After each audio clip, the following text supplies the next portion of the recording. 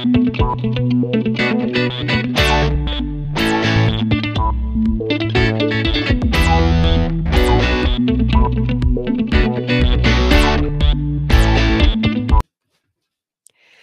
and welcome to another episode of Corgi Town USA, a podcast for pets and their people.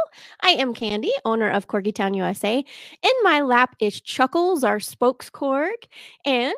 Hi, I'm Catherine, and running around the studio is my little corgi, Digby. Taking down our equipment. Taking down the equipment, yes, indeed. And we have Booger, Hammer, and Mortimer Barnabas helping him. Indeed. Well, I don't know that Hammer's helping, but he's spectating. He's spectating, exactly.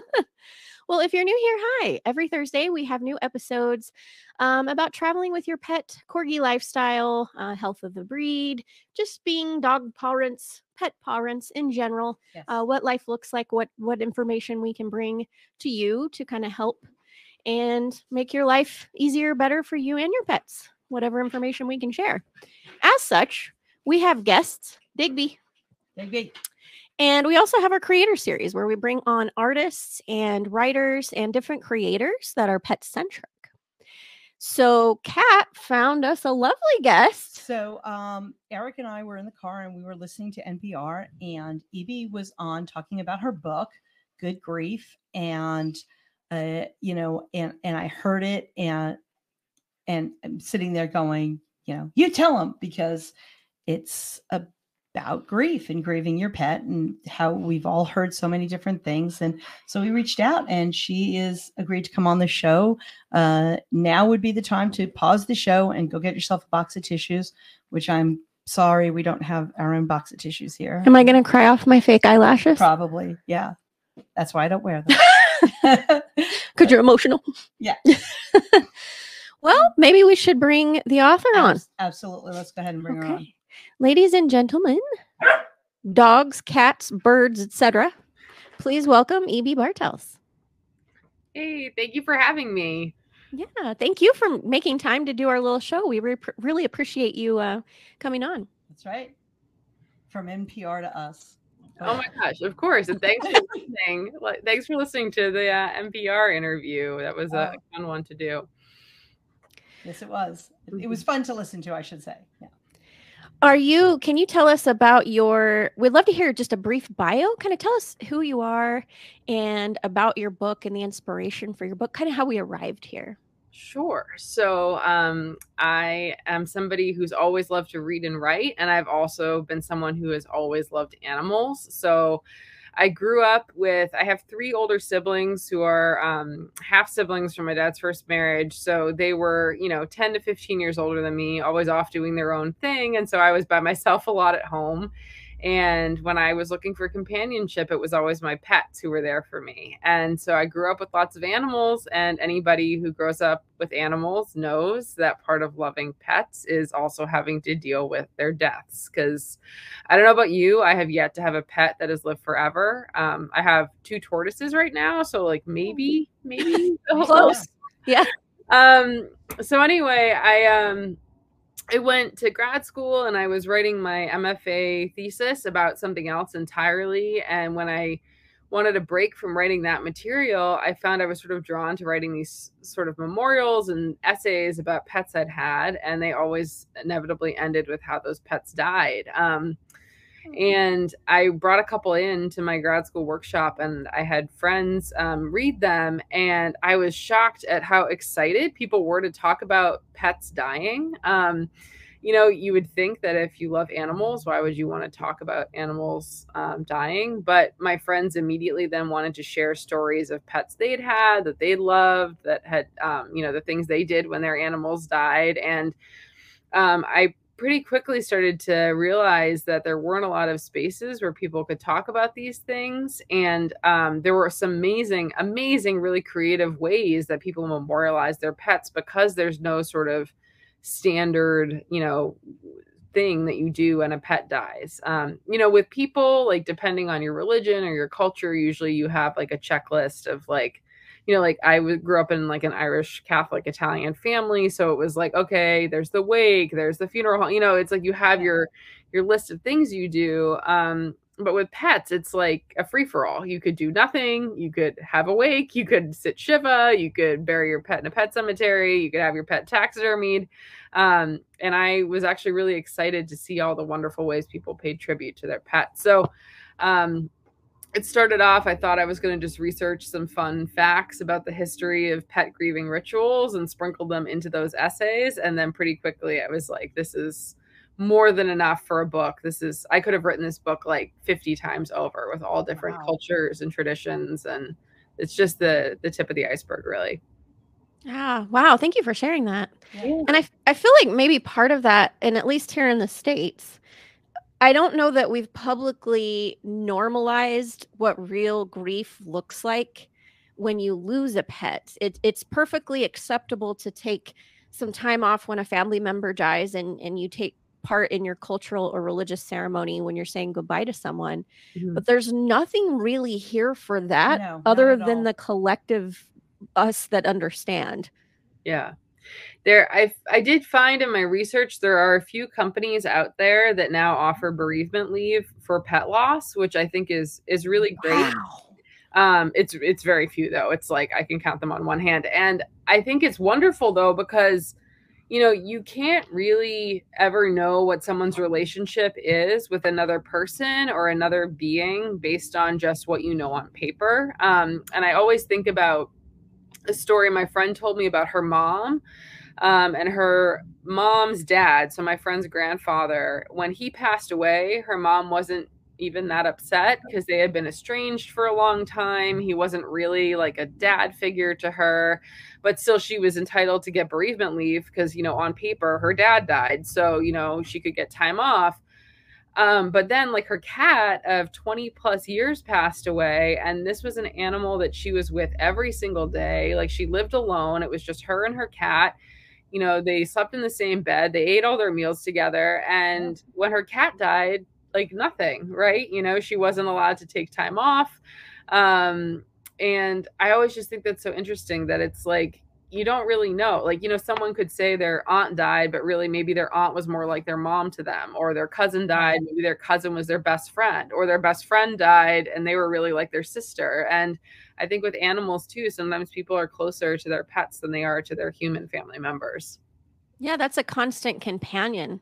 And that's aside from the obviously crushing grief from losing someone, anyone, any being, you also have a major life change. Yeah. Oh my gosh. Over and over, people would talk about like how hard it was because their routine was so different. Because I think pets are so part of our everyday habits.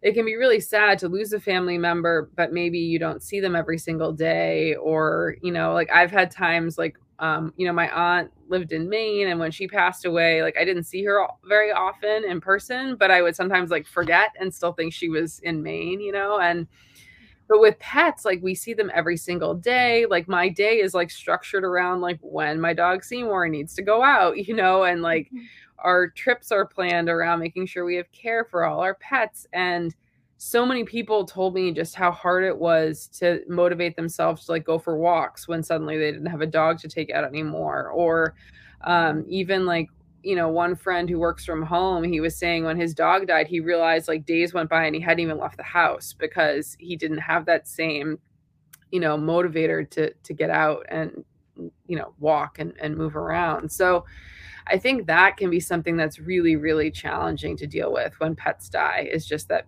big change. It's a weird analogy to make, and I think I have the right to make it because I lost a spouse. I think it is almost equivalent to that. Not that it's equivalent to losing a spouse. Please, all you wids and widows out there, widowers, don't be coming down on me. It is, they are there. As you said, Evie, they are there 24 hours a day, 7 days a week. They are constantly with you. And that's a huge hole. That is an absolutely huge hole to try and bear. So, and I think grief is not, I think the takeaway of all that is grief should never be compared. No. It's not quantitative. It's grief is experiencing loss and profound sadness. Mhm. resulting from a loss. And it means different things to different people, no matter the loved one. Yeah, and everybody grieves differently. That's my mantra. Everybody grieves differently. So, there are people that have gotten away with murders by using. I didn't kill them. I'm grieving. I'm grieving. Well, I digress. You digress. I digress. That's such a good point, though, with the not comparing grief, because I find a lot of people, because there are all these still like societal messages that, animals maybe are lesser than people. And so you shouldn't be as sad, when an animal dies. And I think often a lot of people I spoke with were comparing their grief about how sad they felt like when their pet died to, well, it wasn't the same as when my sister died, or wasn't the same as whatever thing they're comparing it to. But I think that's a bad practice, that you should accept you're feeling grief. It's okay if maybe it's not quite as intense, or if it's even more intense to other losses you've experienced, but either way you should acknowledge it. You should take time to reflect and think about it, and remember the person, animal that you love that you're missing, because honestly, like, grief just comes about because you loved someone, and that person or animal is gone. So yeah, I think not comparing grief is so important, like, in all ways, right? Yes. Yeah. And then there's also kind of going back on the societal constructs that we haven't made it widespread available, that you need a moment. You need to step away from life and experience the grief from the loss of a pet. But also it's kind of been handed down from generations that the animals are held, I hate to say, in a lesser regard, but generationally that's, oh, sorry about your dog. Sorry about your cat. Yeah. Sorry about, Yeah. And then you move on. It hasn't been normalized that this is major. This is major for us. Tremendously emotional. Yeah. Tremendously emotional. Anytime a pet passes, your life is never the same. No. And there's no pet like any other pet. And every grief of every pet is, is different. Like every grief of every person in your life is different. And I like that your book says it's okay. Don't bother with the people who tell you one thing or tell you another or tell you to get over it. No, this is your grief, and you do you with your grief is really what it comes down to. Yeah. 100%.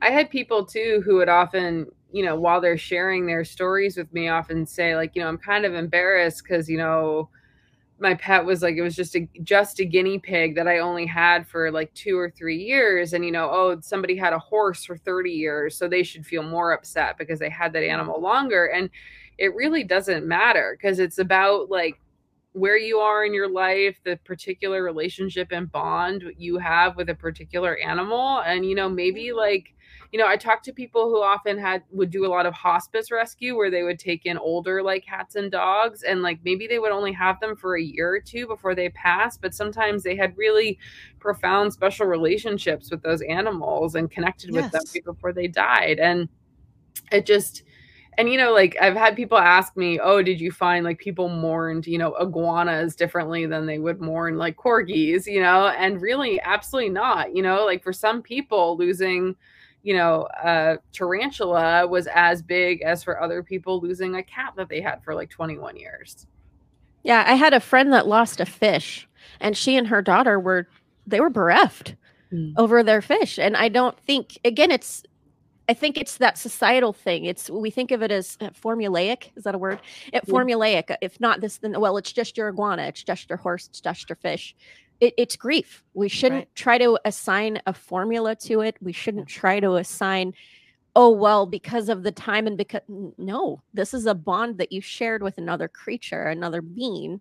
And now you are experiencing the loss, that the love that was there that you can no longer. Exactly. Yeah, exactly. I, as our listeners know, I keep chickens and I name them, which people tell me, well, you should name your chickens. I'm not eating them. Okay. I'm not, I eat chicken that I get at the grocery store and not the ones in my backyard. And just don't tell your chickens. Oh no, I don't tell my chickens unless they're not laying eggs. Then I grill there in the backyard. Then you threaten? and I threaten. Yeah. When they die, I have a ceremony in essence that I do for them. When they die, maybe to some people it would seem strange, or there are rocks at the far corner of the backyard, and I will place them on the rocks. Our backyard is open. We have coyotes. And to me, that's, just the circle of life going. A visitable memorial. Right. And the coyote comes and the circle of life continues. Mm-hmm. So even for a chicken, Yeah. that's my grief. That's your chicken. That's my Yeah. chicken. They are smart. They are playful there. And I don't have to justify that to anybody. Right. So we will be here at Corgi Town, USA to support you and say however you are reacting. If you're going through this loss, we've all gone through it.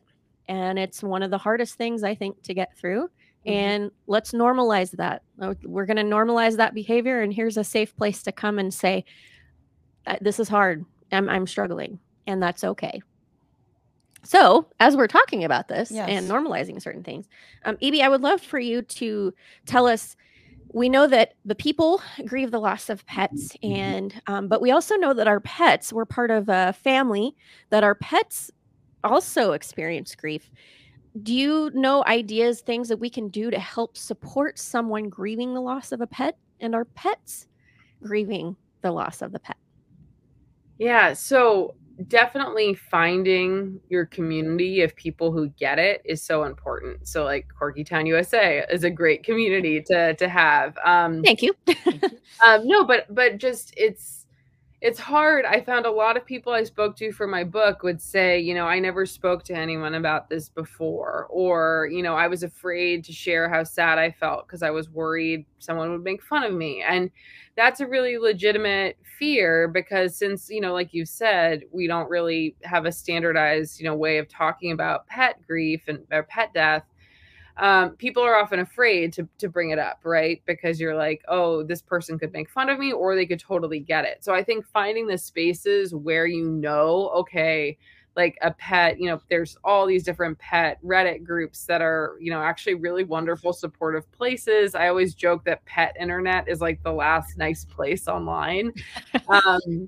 You can post on your own social media too. And, people who think you're overreacting can kind of just scroll by. And then people who are like, oh my gosh, I also knew your animal and I'm, going to miss that pet too. And they can share their own memories or photos. That can be a nice way to kind of put that out there, and people who want to engage and can respond will. And I think something else that I have found is really nice is taking time to either write an obituary or put together a photo album, or even just pick, 10 photos that you can post on Instagram, because taking time to remember like the good things that you did with your pet and the happy times you had together is really special. And especially, I think often if you've been caring for an animal who's aging and is sick, like sometimes that can really overshadow a lot of your memories, but it can be really nice to be like, oh, well, look, like we used to go to the beach together. We used to go for these hikes, and that can be really special. So I think carving out time to do those things, and having tangible things I found is really nice. So having like a photo album that's like printed out that you can go and flip through, or having framed images of your pet around your home, even after the animal has passed away. Like, like when your grandmother dies, you don't throw away the photos that you have of your grandmother, right? So doing that. And like my husband and I, we have all the collars and leashes from all our old dogs, and they're all hanging together actually on a hook right by the door, because my husband Richie, he always says, if there's a fire, I want to be able to grab them all on the way out, so they're right by the door. I love that. Yeah, so I think having people and then finding like tangible things that you can create, or like commission a portrait too. Like if you're not artistically inclined, like if you go on Etsy and search pet memorial crafts, like so many things come up. Like there are people who make beautiful glass beads that you can even have like part of your pet's ashes like swirled into the bead, which I think is really cool. So you can like wear a little piece of your pet. So those are all great things. And then I think too, something a couple vets and psychologists recommended to me too is actually going back to the routine thing, is trying to find ways to preserve your routine, even if, you know, it's now radically different. So, and that can help any current, you know, pets that are still alive. So, you know, my neighbor lost her dog, but every morning she would go for a walk with our other neighbor and her dogs. And so even once her dog had passed away, they would still meet up in the morning and walk together. So I think like that was really nice. And then another example I heard from a veterinarian was saying that she had a client who had two cats. One was sick and old and had to take this medication every like 6 hours or something. So the woman had to wake up in the middle of the night to give her cat his pills. And so she did this, you know, every night for like, I don't know, several years while he was at the end of his life.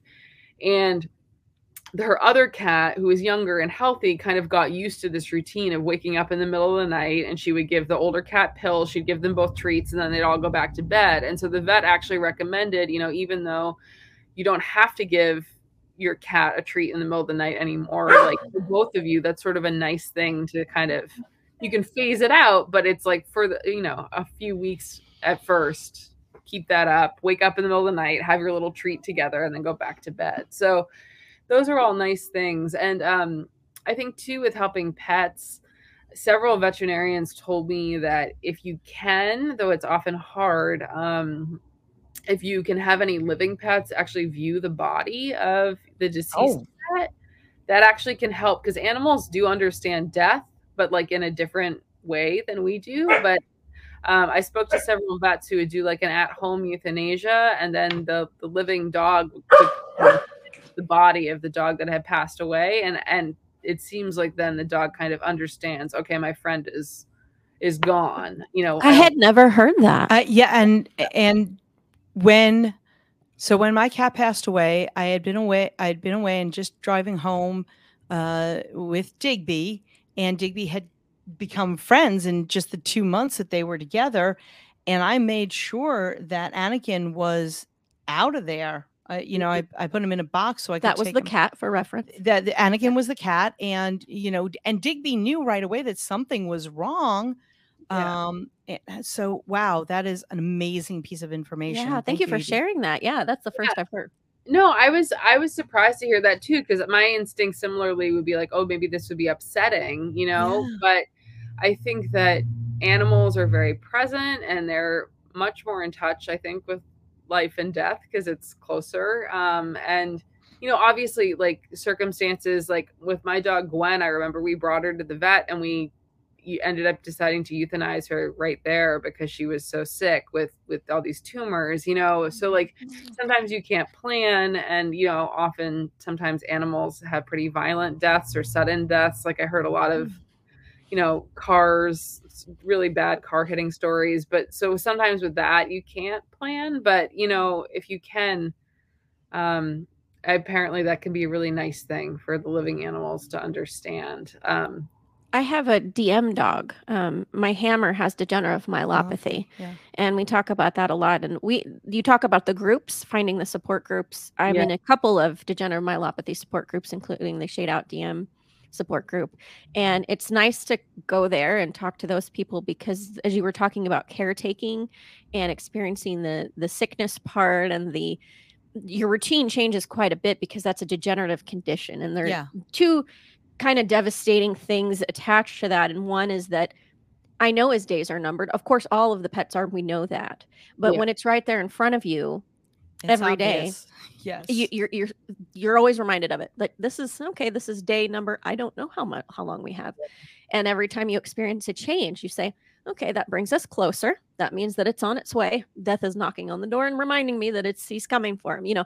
And living with that is really hard, and having that support group is but I like that you bring this up, because the thing with DM specifically, and there are a few conditions like this, it's advised that you do send them over the bridge before they get to a certain point, because you don't want them to go slowly and painfully. And you've actually brought that to my mind, because I've noticed Chuckles is different in a few ways since Hammer's been taking this journey. Yes. He reacts to him differently. Yeah. I've noticed he wants to be part of the care process. Mortimer and Booger, they're very independent and okay, it's fine. Well, I wouldn't call Mortimer independent, but he's not so much. But Chuckles says, "Oh, Mom, this is what we do. We take care of Hammer," and he's made that kind. So that's gonna affect him. That's you telling me that reminded me. And so if it can be done here in the house with them around, that might be something the to way plan to for. Yeah, something to plan for. But yeah, thank you for sharing that. Yeah, and also something else I found reassuring is, a couple of vets pointed out to me that obviously, especially dogs, have incredible senses of smell and are very perceptive to changes in routine. And, your other dogs probably know, that if one of them is aging and sick, maybe even before we do, right? Because something else I found reassuring is so many people, myself included, always I'm always beating myself up after a pet dies, right? I should have seen it. I should have realized they were sick sooner. I should have done more. I should have. The second guessing. Yeah, there's always the second guessing.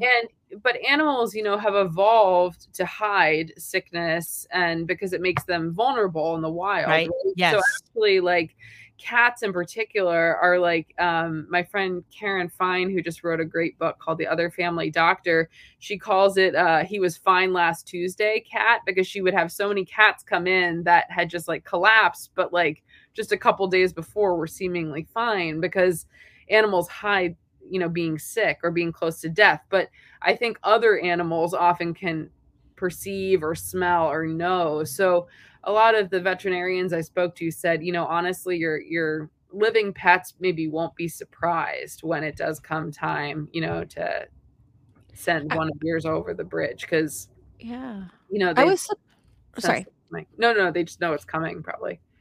Well, I was surprised at how well Hammer took. So Lilo, that was my first corgi, the most precious boy there ever was. And I was surprised. Hammer really, he's my DM dog, and this was before he started presenting any symptoms, and he was a younger, healthy dog. And I was very worried about him because right away he recognized he's a rescue. Mm-hmm. And when I brought him into the home, he very much latched onto Lilo and said, "Oh, you're top dog. I'm going to pal around with you and do whatever you do." And he was his sidekick for everything. Yeah. And I was so concerned about him when Lilo passed away, but he really handled it well. So you telling me that makes me think about that. But as we transitioned into, we talk about memorial pieces and what you were mentioning. So a couple things come to mind. One is I have a giant poster size blown up framed picture of Lilo in my entryway. And I still don't understand why the other dogs just don't get all jealous and take it down. Well, because there's a picture of them framed right next to him. That's true. Not as big. But they but that's kind of the memorial piece. And I once had a kind of going back to what you said about some of the advice you received. I once had a grief counselor tell me, this is when I lost my little girl, Corgi Zelda. And I was very hurting when I met this lady. And she said, those rituals are important. Keep the rituals. If you talked to her, if you did things that involved her and you two did, keep those for as long as you need them, because it's going to help you transition into a new sense of normalcy. Mm-hmm. And I've always taken that to heart. But that's my memorial piece, is my big picture of Lilo. And I love that our friends at Corgi Beach Day, who were on Corgi Beach Day, they had Mr. Pickles. He's the one that started it all. And they lost Mr. Pickles last year. And we actually got to see the unveiling of the Mr. Pickles statue. And a huge statue it is. Yeah, very, very big. And the artist caught his likeness perfectly. He's got his little Hawaiian shirt, and it's precious. And now they bring him to the events. And so that's such a great way to remember the legend that was Mr. Pickles. And we recently had on Vanessa Keys, who's an artist, and I wouldn't say she specializes, it's just a lot of art, but she's very big on the memorial pieces, and she makes wonderful sculptures of memorial pieces, capturing them. And I think probably the nicest thing I did for my fiance Eric, the pack rat, had, when he moved in, had all this stuff and all these boxes that he just did not look at for 20 years, which is not my thing. I go through the boxes and I find stuff, and I found important stuff. And the most important thing I think that I found is the cremains of his precious dogs, and he is one with his dogs. I think sometimes he likes his dog better than me, and it's fine. Most of us dog people do. It's true. And I like my cats better. And found the collars, and I cleared a shelf in the living room and made a memorial. I had my cats there, and I actually put my 3 cats into one box. When they come home, they have now they're together. Right, but they were constantly together. They even passed very close to each other. So I put all 3 bags of cremains into one box so that they're always together. Yeah, that's wonderful. Your Rainbow Bridge babies. My Rainbow Bridge babies. Paying homage for sure. So tell us, you had said something before about that there have been some fun I don't want to say fun, some interesting, heartwarming memorializations, interesting ways to. We would love for you to share those with us. Yeah, well, what I think is special is like it's very scary, obviously, that there's no one societal thing to do. Like I personally have felt very sad when a pet has died, and also sort of overwhelmed. Like, should I be planning a funeral? Like, should I just be crying alone in my house? Like, how should I handle this? And so that can be really hard, but I think it's really freeing that you can just do whatever you want, though. So, I mean, some of the really exciting or unusual sort of approaches that I saw were often things that people could do with like the bodies of their pets that, legally you're probably not supposed to do with humans. But I interviewed 2 different women who are both taxidermists who made some really beautiful pieces. And like, obviously taxidermy is not for everybody, but one in particular, she'll do paw prints, and she'll do like a nose cast too, or even she'll just preserve like a little piece of like an ear if it feels like you want a soft, to pet the fur in the same way. And so like that, I just thought they were really creative and special things that you can do. And my feeling really after writing this book and doing all this research is that there's no right or wrong way to grieve. As long as you're not hurting yourself and you're not hurting other people, like do whatever you want. Like if you want to taxidermy your Boston Terrier and, keep him in a glass case so he's like your coffee table, do it. If you want to get a bunch of tattoos of every cat you've ever had, like you could do that. Or, I also interviewed a gentleman who had his dog cloned, and for me, I'm not sure that's something I would expensive. It's really expensive. Yeah. It's like a house. It's like purchasing a house. Yeah. It's not cheap, but it was important to him, and he wanted to keep his dog's DNA alive in another dog, and that was his way of sort of paying tribute to her. And I'm like, maybe I'm not going to do it, but I think that's great that he did what he needed to do. And obviously, like, he knows not everyone can afford to do that, but I think find the ways that work for you and what's special for you. I personally love a lot of the beautiful portraits and different crafts that I've seen. I love all the different, like, their paintings. I interviewed my friend's mom from my friend from high school. Her mom now actually paints beautiful pet memorial portraits. She sort of fell into it by accident, but I just think those are really special. And it's, I think, a beautiful way to always kind of have them in your home, to see them every day still. For sure. And no one should be judged. That's where the safe space for grief comes in. I went to a doggy wake.